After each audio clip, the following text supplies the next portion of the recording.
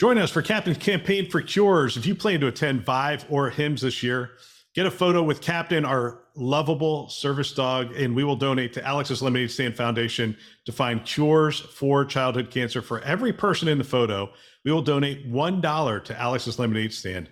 All you have to do is find Captain, grab your friends, take a picture, share it on social media, and put the hashtag Captain Lemonade or This Week Health, and we will make that donation for every person who's in that picture. Our thanks to SureTest and CTG for helping us to end childhood cancer. Today in Health IT, Rural Hospital Cybersecurity Enhancement Act introduced, and we're going to talk about it today. My name is Bill Russell. I'm a former CIO for a 16-hospital system and creator of This Week Health, set of channels dedicated to keeping health IT staff current and engaged. We want to thank our show sponsors who are investing in developing the next generation of health leaders, SureTest and Artisight, two great companies. Check them out at thisweekhealth.com/today. All right, we continue our drives in the month of May.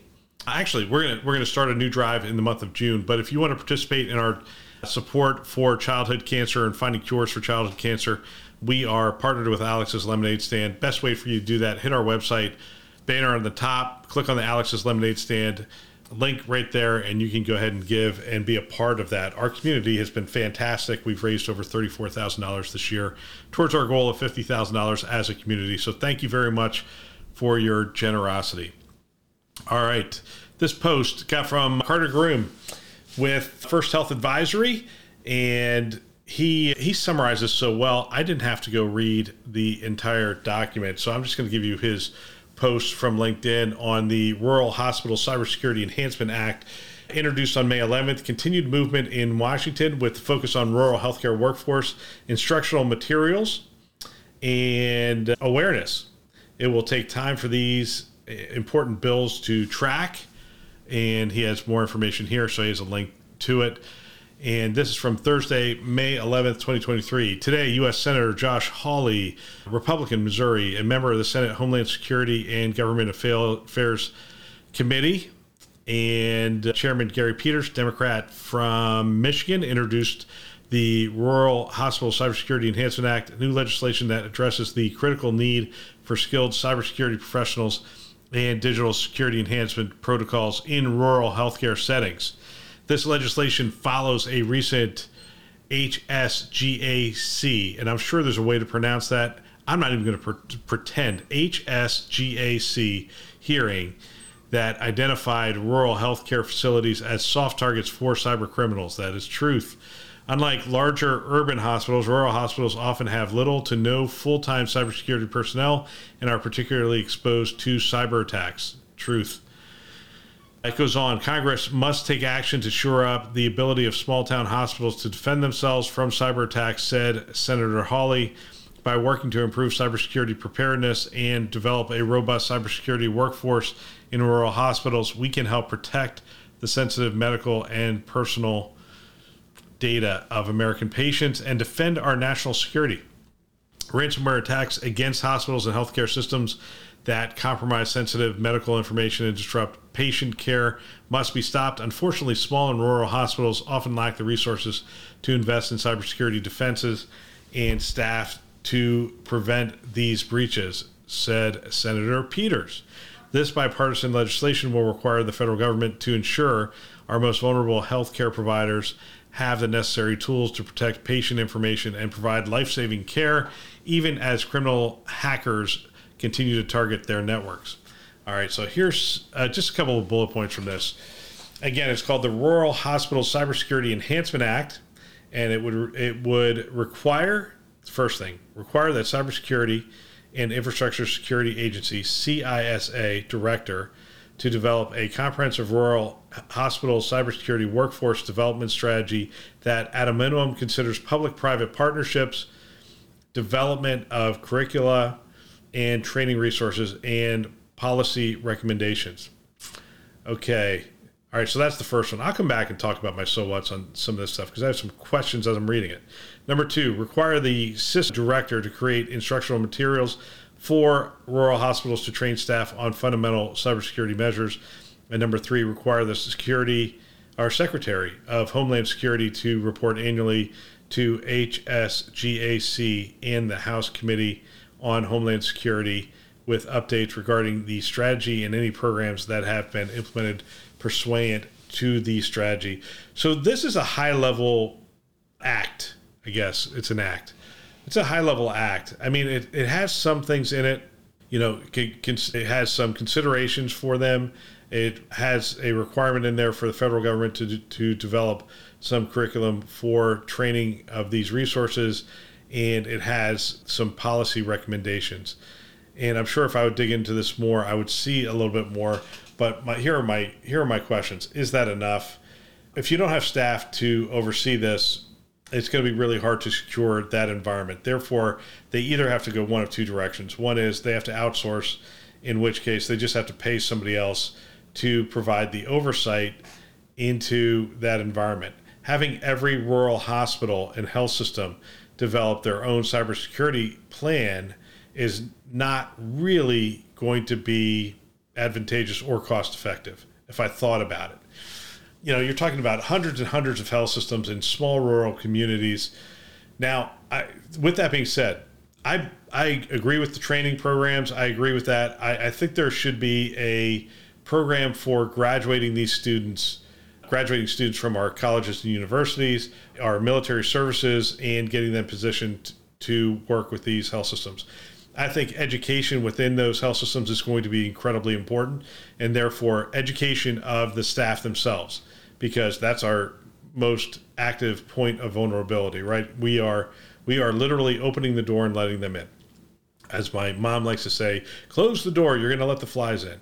So, you know, we have to train that staff to not let the door open and that kind of stuff. So that kind of training and that kind of curriculum, absolutely. If we're talking about training cybersecurity professionals and whatnot, I think we have to figure out a way to not only train them, but to incent them to work for rural healthcare.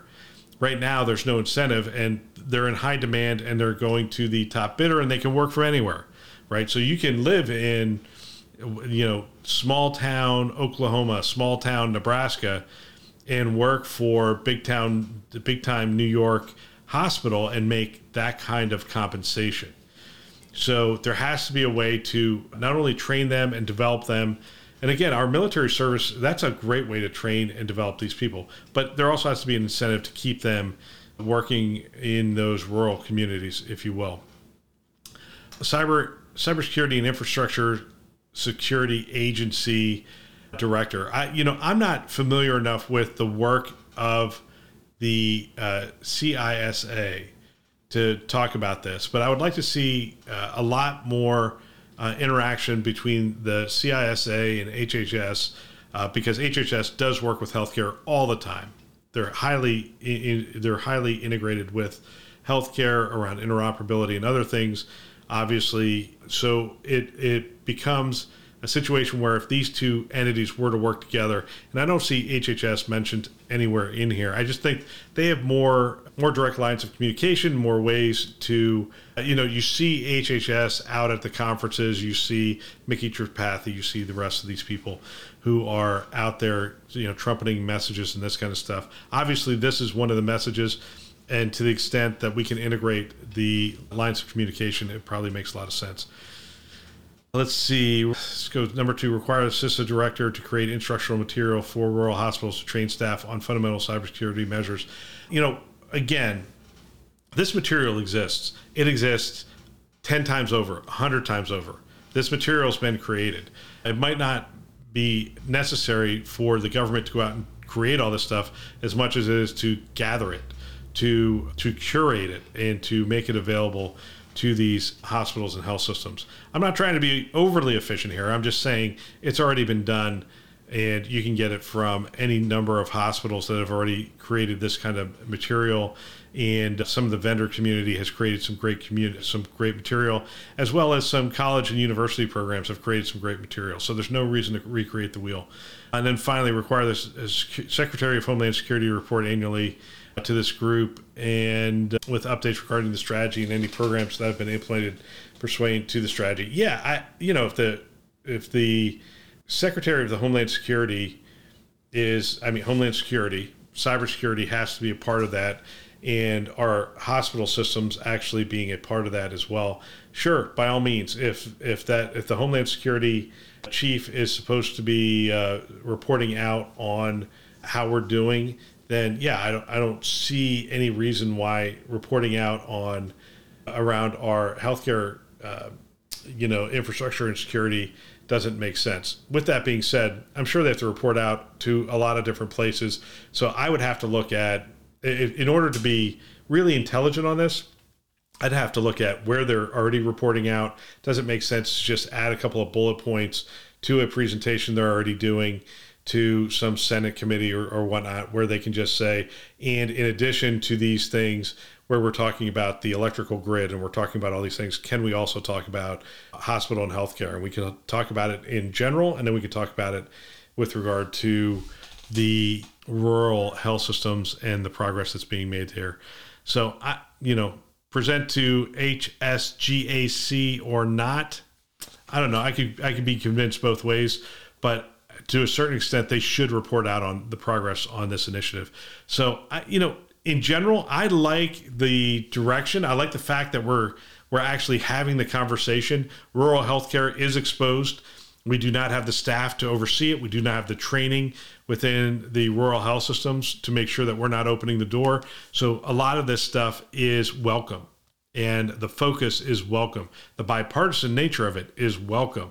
And I just don't want to recreate the wheel. I don't want to create work that's not necessary. And I want to make sure that the work that we're doing and the funding that we're putting towards it is actually getting to the rural health systems in order to secure them, right? So begin with the objective in mind. And if the objective is to make sure that our rural health systems are secure and that data is protected and the patients and the community members are protected, then let's begin with that as the starting point and make sure that we continue to loop back to that and say, are we making progress towards that specific item? We do that at This Week Health. We do that all the time. We come back to what's the single question?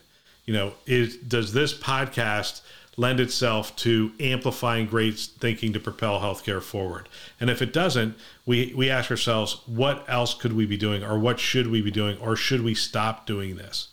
And in the same way, I would start with the objective of, are we making rural healthcare any more secure as a result of this work? Or will this work make it any more secure? And I would keep that question in the forefront. And if you keep that question in the forefront, then we will make sure to fund the right things, make sure that the allocation of resources gets to the right place in terms of training, and make sure that the training actually is effective. All right, that's all for today. If you know of someone that might benefit from our channel, please forward them a note. They can subscribe on our website, thisweekhealth.com, or wherever you listen to podcasts. We want to thank our channel sponsors who are investing in our mission to develop the next generation of health leaders. That's you. SureTest and Artisight, two great companies. Check them out, thisweekhealth.com/today. Thanks for listening. That's all for now.